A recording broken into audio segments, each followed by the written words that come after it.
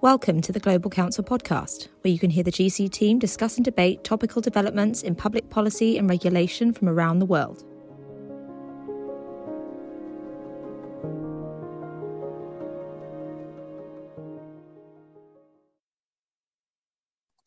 Well, hello everyone and welcome. We're here to talk about German politics, and this is an extremely exciting year. It's the Superwahljahr.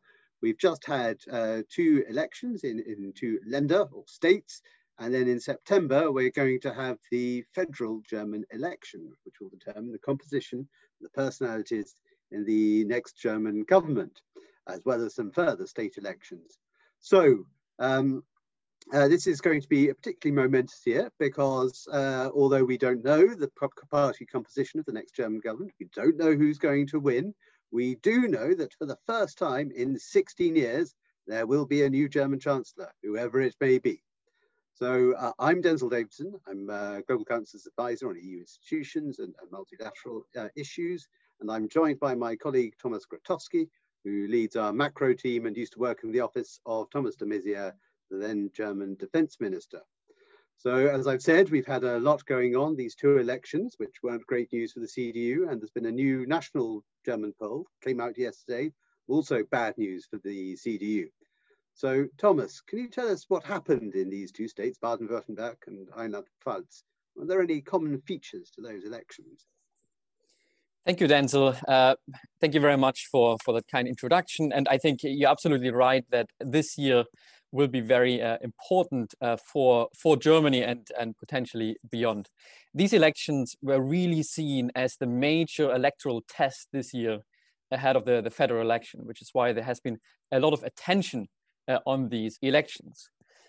In terms of common features, so we need to keep in mind that both states were so far ruled by prime ministers who were from the Social Democratic Party and the Greens. And the results have basically reinforced the major governing parties in both states at the expense to a large extent of the Christian Democratic Union, which I would say has been the big loser of both elections. Perhaps if we delve into each state, in Baden-Württemberg, we have since 2011 a Green prime minister, even though until then, since 1953, the state was ruled by CDU prime ministers. So that was a heavy defeat in 2011. And to see this year, the Greens even increasing their vote share to their best result in any state election ever, while the CDU lost another roughly 3 percentage points, fell to around 25%. That was clearly a shift in the political landscape in that state that has been really remarkable, and I think that will have repercussions, of course, beyond the state. The situation in Rheinland-Pfalz was a bit different, I would say. We had an SPD prime minister who ruled with a so-called traffic light coalition. So together with the liberal FDP and with the Greens. And here the SPD as well was able to defend better its position as the major party, while the CDU again lost. But here actually the smaller parties were able to benefit from this much more. And again, the Greens perhaps stand out because they clearly managed to add a couple of points in the election and are now the third largest party in the state parliament. So I think these are perhaps the common features to summarize again. The major parties that were ruling both states in the last 5 years won the election. The CDU was defeated in both, and the Greens in particular have been able to make major gains. And do you think what drove those two common features, CDU slipping down, Greens on the rise, were they driven by regional factors principally, or principally by national factors? In other words, is this going to have a direct read across to what we can expect in September? Yeah, I think it's a combination of both. In Baden-Württemberg, we have a Prime Minister, Winfried Kretschmann, who's very popular within the state. And I think if you look at the polls and you look at what drove some of the election outcome for the Greens, it was clearly in part his personality. Also because he actually managed to get a lot of voters of older age who traditionally vote for the CDU.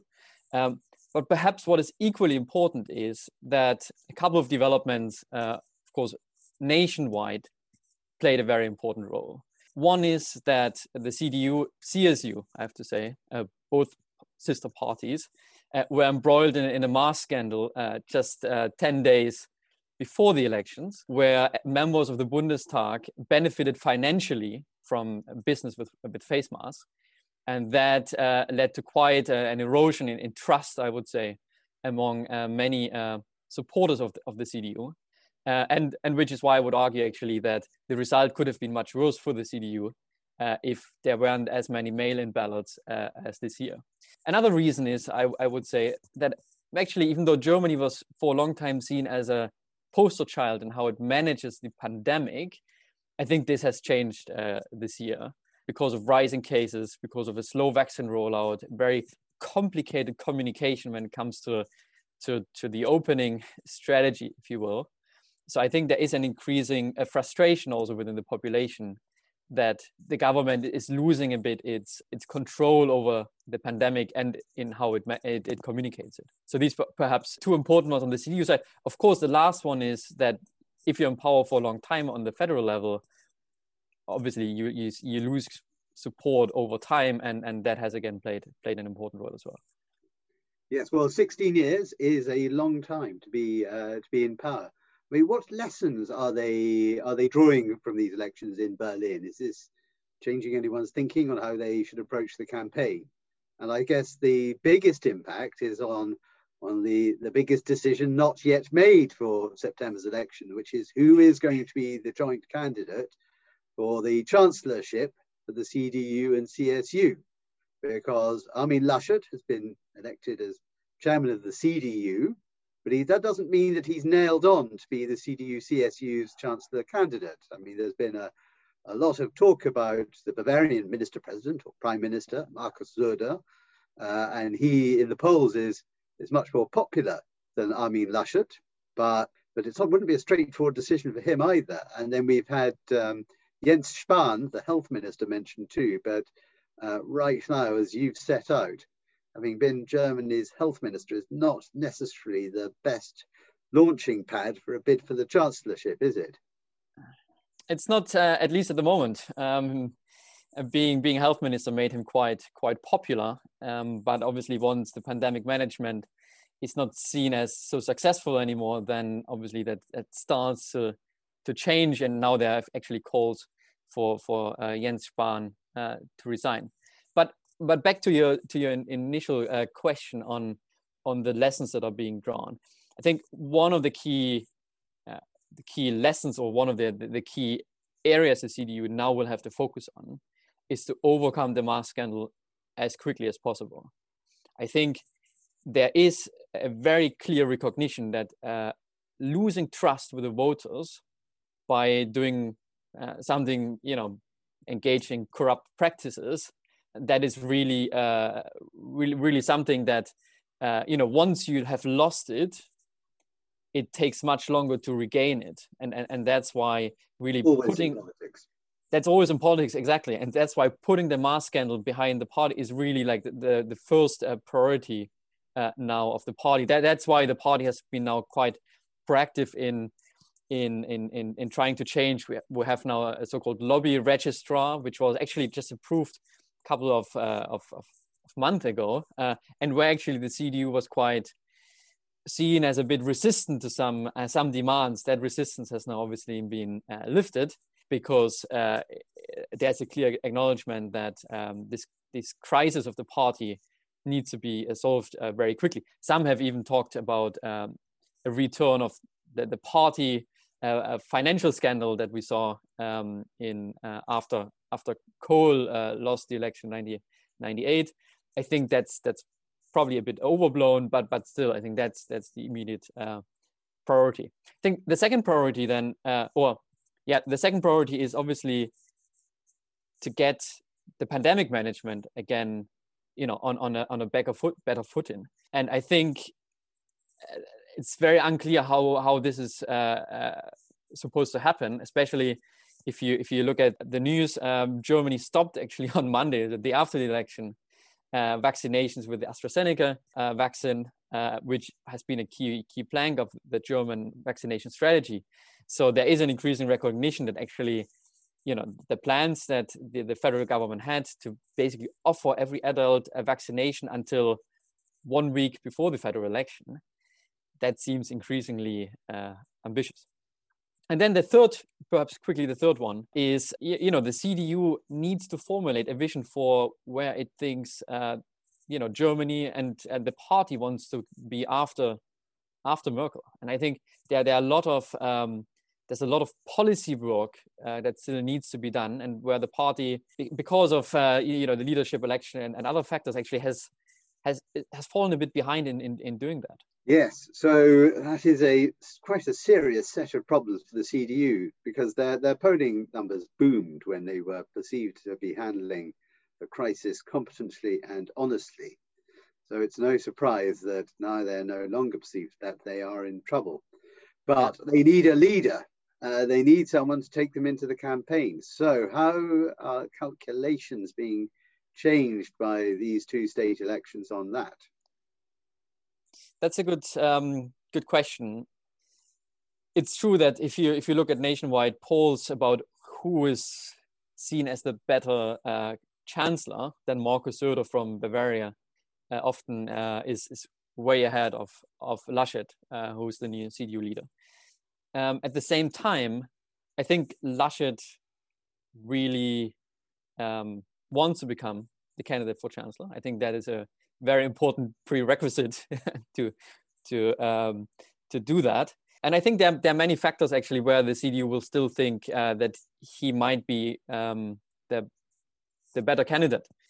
For one, I mean, he leads Germany's largest state. Almost a quarter of all Germans live in North Rhine-Westphalia. So having won that state in 2017, I think is a good application for that position. I also think that many in the CDU actually think that he is a bit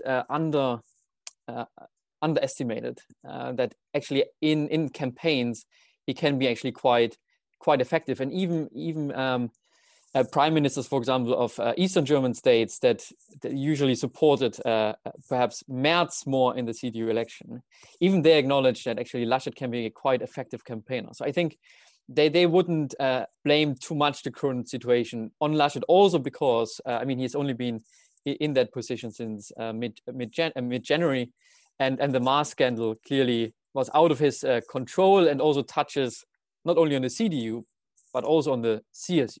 And maybe quickly on the CSU, I think the party has obviously its own challenges. One of the key challenges is that the CSU needs to maintain a very strong position in Bavaria. And I don't think that after the 2018 election, where the party lost its absolute majority, there is much appetite for actually losing such a popular figure like Markus Söder, putting him in a national position where instead of defending Bavarian interests, he has to stand up for German national interests, which might sometimes go against Bavarian interests. And that's why I think going with Laschet might be the safer bet. Also, if I may add that losing Bavaria in the longer term would be quite a big challenge for the CDU. I don't think many in international media actually recognize how the CDU-CSU has lost ground across Germany over the last 16 years. It looks like a hollowing out, doesn't it? The hollowing out has been dramatic. And I actually pulled out some statistics yesterday just to make sure our audience understands it, because I think that is really important. So in 2005, when Merkel became chancellor, the CDU led 12 out of 16 states. Today, they are still the prime ministers in 7. They had an absolute majority in 4 states. Today, they have an absolute majority in 0 states, which means that now CDU-CSU ministers at the state level are perhaps 40 to 45% of what they were in 2005. If you look at state level MPs, about 45% of all state level MPs were from Christian Democrats in 2005. Now it's about 30%. So a drop by a third. And now you might say, that hollowing out is normal because, if you're in power for a long time, then of course you start to lose support. But also, if you look at the membership of the CDU, from 2005 to 2020, the party has lost 30% of its membership. The membership is very old. The ratio of new joiners to people who die or leave the CDU is obviously very much screwed towards the latter, so that the CDU has a much larger structural question and problem that it has to solve. And I think that's why losing increasingly, its traditional strongholds like Bavaria would be quite a disaster a longer term for the party. So lots of things for the CDU and CSU to worry about. And looking at this election, given what we've seen in those Länder, given the recent poll, looks like this election is wide open. And there's another reason why we should think that the outcome is uncertain, because right now Merkel is still the Chancellor and effective CDU leader. I mean, she's not formally, but when people think CDU, they're like voters are right now likely to think about Merkel. But come September, then she won't be on the ballot paper, and it'll be someone else, whether Laschet or Söder. And that's a different proposition for voters that many might not yet have digested. So there's quite a range of coalition outcomes, isn't there? We've got Black-Green, as it's called, CDU and Green. We've got the traffic light coalition of the SPD, the Greens, and the Liberal FDP. And then we've got the prospect the CDU would like to scare voters with, the red-green of the far left, the SPD and the Greens. So that's quite a wide range of outcomes. And the composition of the coalition is likely to have quite an impact on policy too, isn't it? It definitely will. I think you're absolutely right to say that the election is wide open, and these state elections were a very clear reminder of that. They were also a clear reminder that actually in terms of, as you rightly said, the type of coalition we'll see after September, that decision is very much open. It will depend, of course, on two factors. One is the result in the election, which will tell us what is arithmetically possible. But it also then depends very much on which party is actually willing to form a coalition together. And so if you look at the latest polls that now came in after the state elections on the national level, actually only one coalition would be possible that is also politically feasible, and that is a Black-Green coalition. And I think that's why many people have so far focused on that coalition for that reason. But a lot can happen in the next 6 months or so. And if you look at what is politically feasible and where we see signals of what might be desirable coalitions, if possible, then I think the traffic light coalition is certainly something that will be one coalition option to watch for a couple of reasons. I think there is a recognition within the parties outside of the Christian Democrats that actually after 16 years of CDU leadership, having someone else in the chancellery might be actually a good thing. And that is, I think, even something the FDP is willing to consider. So the FDP was always a traditional coalition partner of Christian Democrats.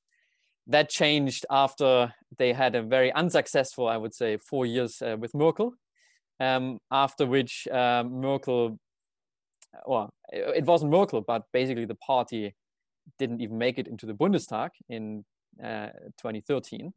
And so it was heavily defeated. I remember Chancellor Merkel had a rather vampiric vote, a vampiric effect on the FDP electorate. And they spent 4 years being sucked dry by her. Exactly. And I think there was, and the FDP, I think, felt that obviously the circumstances back then were quite difficult because of the Eurozone crisis and because of internal divisions also within the FDP. But Merkel also clearly did not give the FDP any way to shine. And so that's why I think the FDP has been quite skeptical of Merkel. That's why they have been, in 2017 left coalition talks for Jamaica coalition. And that's why I think now they want to chart their independent course to see where they might have more, perhaps a better chance of reestablishing themselves while also getting some of their policy priorities implemented. And what do you think might be the policy differences domestically between a black-green coalition and a red-green-yellow coalition? Yeah, that's a very good question. I think in terms of, I mean, they're wide ranging differences, I would say, and we shouldn't forget that in many areas the FDP is still quite close to the CDU actually. And so, you might argue even if you have a traffic light coalition, you will have a lot of, let's say, traditional center-right positions brought into that coalition, which is why it makes it more complicated. I think, if you have a green chancellor, let's assume we have a traffic light with a green chancellor, then I think green priorities will obviously have a larger influence on government policy that involves energy policy, for example, where the Greens have criticized phasing out coal only by 2038, saying that's way too late. We want to bring that forward to perhaps between 2022 and 2030 even. I think that's the latest position. There are questions about mobility, to what extent hydrogen should be used for cars, how the government should support that, or how let's say modern fuels should be used for the transition to net zero. There are also quite different views on the European level, at least between the Greens and CDU FDP, which is why the traffic light coalition wouldn't be that easy. Greens have clearly said they want to have some form of fiscal union with so-called euro bonds, to have like a benchmark euro-denominated debt instrument and so on, which would be obviously very difficult with the CDU at the moment and also with the FDP. So there are a lot of questions how actually then, in a traffic light coalition, the FDP component would fit into that, I think. But there are quite a few areas where actually there would be material differences still. Yes, I mean, the election is obviously being watched very, very keenly in Brussels because there are some big issues at stake for where the German government goes next. I mean, Germany is, by a head, the most important member state, and it's sort of the wealthiest, and in many ways it's the best networked politically too. And there is a whole range of some really important questions coming up for the EU in which where Germany sits is going to be fairly crucial. So you've got the foreign policy questions, and of course on foreign policy, who the Chancellor is really matters. The Chancellery is capable of elbowing out the Auswärtiges Amt, the German Foreign Office, out of the way on these questions, and they're called Chefsache, matters for heads. So there's the questions of where the new Chancellor stands, where the new German government stands on the transatlantic relationship, how that relates to the new doctrine of the EU strategic autonomy. The French are watching really closely where the new German government might end up on that balance, what the new Chancellor's and government's attitude is to Russia, to China. And as you've said, well, there's the broader question of European integration. We've got the conference on the future of Europe just starting up now. Not really loved anywhere outside the Elysee or the European Parliament, but it's there. And who knows, the next German Chancellor might be an enthusiast for it. That would change its prospects. But as you've said, we've got the question on the future of the Eurozone. And we've just had the Recovery Fund, which is a significant potential step towards a transfer union. But the Recovery Fund is meant to be a one-off. So whether the next German Chancellor and government thinks it should be a one-off or should be a precedent to something permanent, that is really a first-order question. Yeah, I mean, you touch on a lot of issues there. I will actually then return the question of how that is seen outside of Germany. I think that's quite important as well. I think on foreign policy, you're right to say that the Chancellery especially actually on EU matters, is basically in the driving seat. In terms of the key policy differences, I would say on the one hand, the CDU-CSU has been, I would say, the most transatlantic oriented party in Germany, going back to Adenauer, the first chancellor of Germany. And so having the CDU not in the chancellor, I think, chancellery might give that relationship at least less weight, I would say. No, I don't think any of the mainstream German parties would want to change it dramatically, but I think it's a question of where do you spend your time and resources. The Greens are obviously very pro-European. That is quite clear. I think on fiscal Eurozone matters, they're more open to mutualization and so on. Definitely. But on foreign policy, perhaps outside of Europe as well, I think CDU and also SPD, I would say, are more pragmatic when it comes to dealing with countries like Russia, China, also Turkey. Shouldn't forget that. And I think with the Greens in government, or even having a Green chancellor, or I think what is perhaps more likely, if we have black-green, then it might be a foreign minister who's from the Greens. Then I think human rights considerations will play a much bigger role. The Greens have been very vocal in, for example, opposing Nord Stream 2. The pipeline has not yet been completed. I think work has been restarted in late January. But there are the whole questions whether a project like this will take place, but perhaps be reduced in ambition in what comes through the pipeline, and all of these questions I think will probably with a greater Green influence be much more on the agenda. Indeed, I think that's quite right, and a higher profile for human rights in German foreign policy. Well, that is going to have a read across, if it's going to mean anything, to Germany's relations with Russia and China. But the other thing, I mean, the party composition, as you've set out, is going to matter a lot.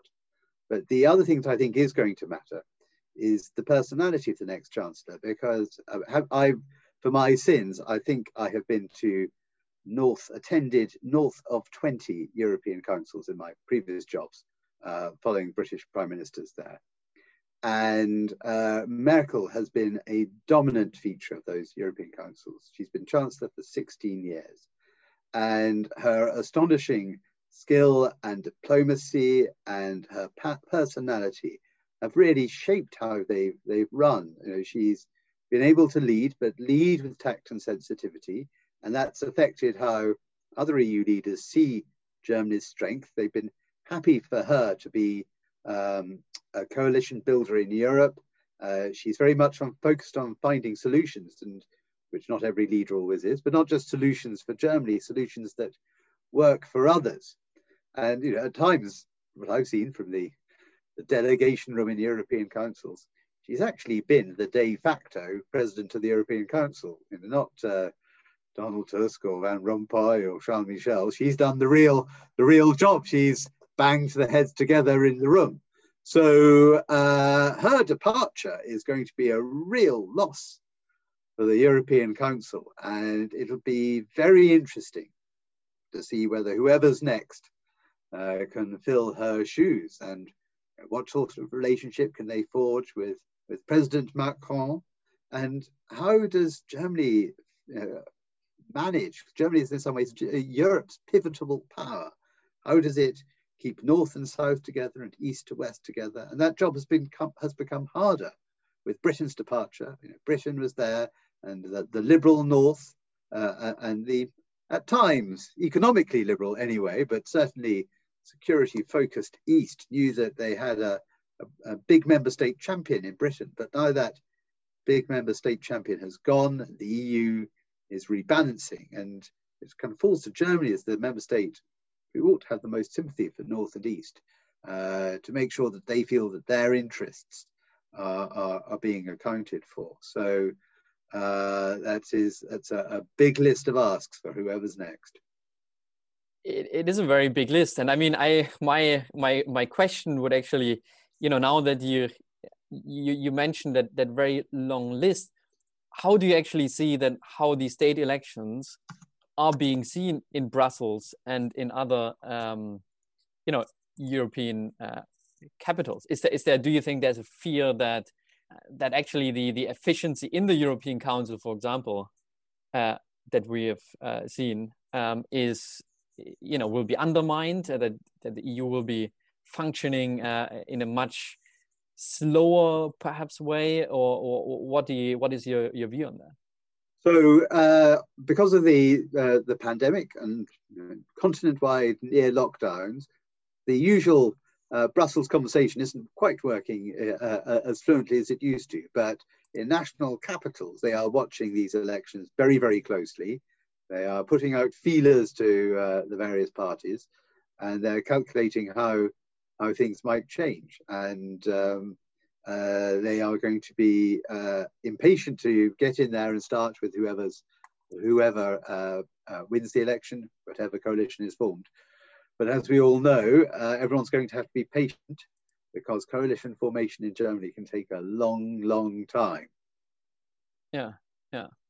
I think we got a question. So I can also just remind people, we have a Q&A function that you can use to submit your question. I know we don't have that much time left, but if there are any questions, please submit them as soon as you can. We got one question on Britain's view in particular. I think yesterday we saw a new British, it's called the Integrated Review, a new strategy, where it quite specifically asks to sign a new foreign policy document with Germany to identify perhaps some of the common areas where cooperation between both countries should be beneficial.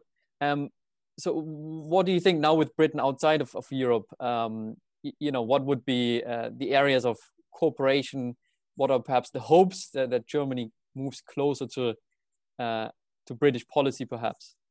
Well, in one way, I think there will be elements of stability to German policy, whatever the next government is. So whatever the next government is, there will continue to be close cooperation, say, on climate change. But in Britain, they'll be looking at, I think, two things in particular, and they're related things. The first is Germany's approach to EU strategic autonomy, how closely aligned it'll be with Paris in seeing this as exclusively EU strategic autonomy, with not much opportunity for other European countries to partner with that. Where Germany stands on the transatlantic relationship, this British government wants very much a transatlantic approach, and how committed Germany will be in its policy towards Russia on values and the balance between that and economic interests, and the belief one finds in some quarters of the German policy establishment that you must always draw Russia in. That's the way to get the best behavior out of the Kremlin. And of course, Germany's approach to China and how strong the human rights role will be there. We've seen in yesterday's paper that Britain is trying to strike a balanced relationship with China, recognizing the areas where cooperation is needed, recognizing that the fraughtness, the difficulty of the economic interest of growth, but also the security issues in the relationship with China. So, and then there are the human rights issues as well. So that will be an important conversation that the two sides will have to have. Yeah, that's really, really interesting. And I guess the political feasibility of some of that then will depend on the election outcome. Not sure how much room Germany has this year to sign something ambitious with the UK. That remains to be seen. I think we got one further question, which I think you're probably best to answer, which is about the threat from the AfD. It's been growing in popularity in East German states, didn't do so well in these two Länder elections in the West. How much of a threat is it, do you think, to the other parties, and the effect it might have on the formation of the next government? Yeah, I think that's a very good question, and I apologize for actually omitting the AfD when I talked about the state elections. Obviously, the AfD is still an important factor to take into consideration. In the state elections now, they lost quite significantly. I think they lost about a third of their vote share in either state. However, they are important because the German Bundestag will very likely have a majority right of center after September. But the fact that no one will be willing to form a coalition with the AfD means that the traditional camps that we had in Germany of either, let's say, CDU, CSU, FDP, or Greens and SPD, that neither of these camps is large enough to form a majority, and so in that sense, they're very important. And I think the elections also signal that even though perhaps the AfD doesn't have momentum at the moment, because, for example, refugee or migration issues are less prominent, they still manage to establish themselves in parliament, and they still have in both states, almost 10%. And so that is obviously a big problem for the CDU, because to a large extent it takes away 10% from Christian Democrats. That would be enough to basically form probably a coalition with the FDP. And so that is still very important. 39% and 29%. It's a huge difference, exactly. And if it was a party that you could form a coalition with, like, for example, in Bavaria we have the Free Voters, who now joined government with the CSU, then that would be a completely different situation. But with a party like the AfD, I think it's obviously a big challenge for the CDU, and a challenge which contributes to the fall of the party's general connection or link and strength within German states and on the federal level. Well, Thomas, thank you. Thank you to our audience for their questions. It's always fascinating listening to you about German politics and policy. And we'll continue to follow this very closely because this is the most uncertain German politics has been for a long time. And as we've discussed, it could have some significant implications for German policy. So thank you to everyone. Goodbye. For more insights, blogs and analysis, you can visit our website, www.global-council.com, and subscribe to our mailing list. And you can follow us on Twitter @global_council.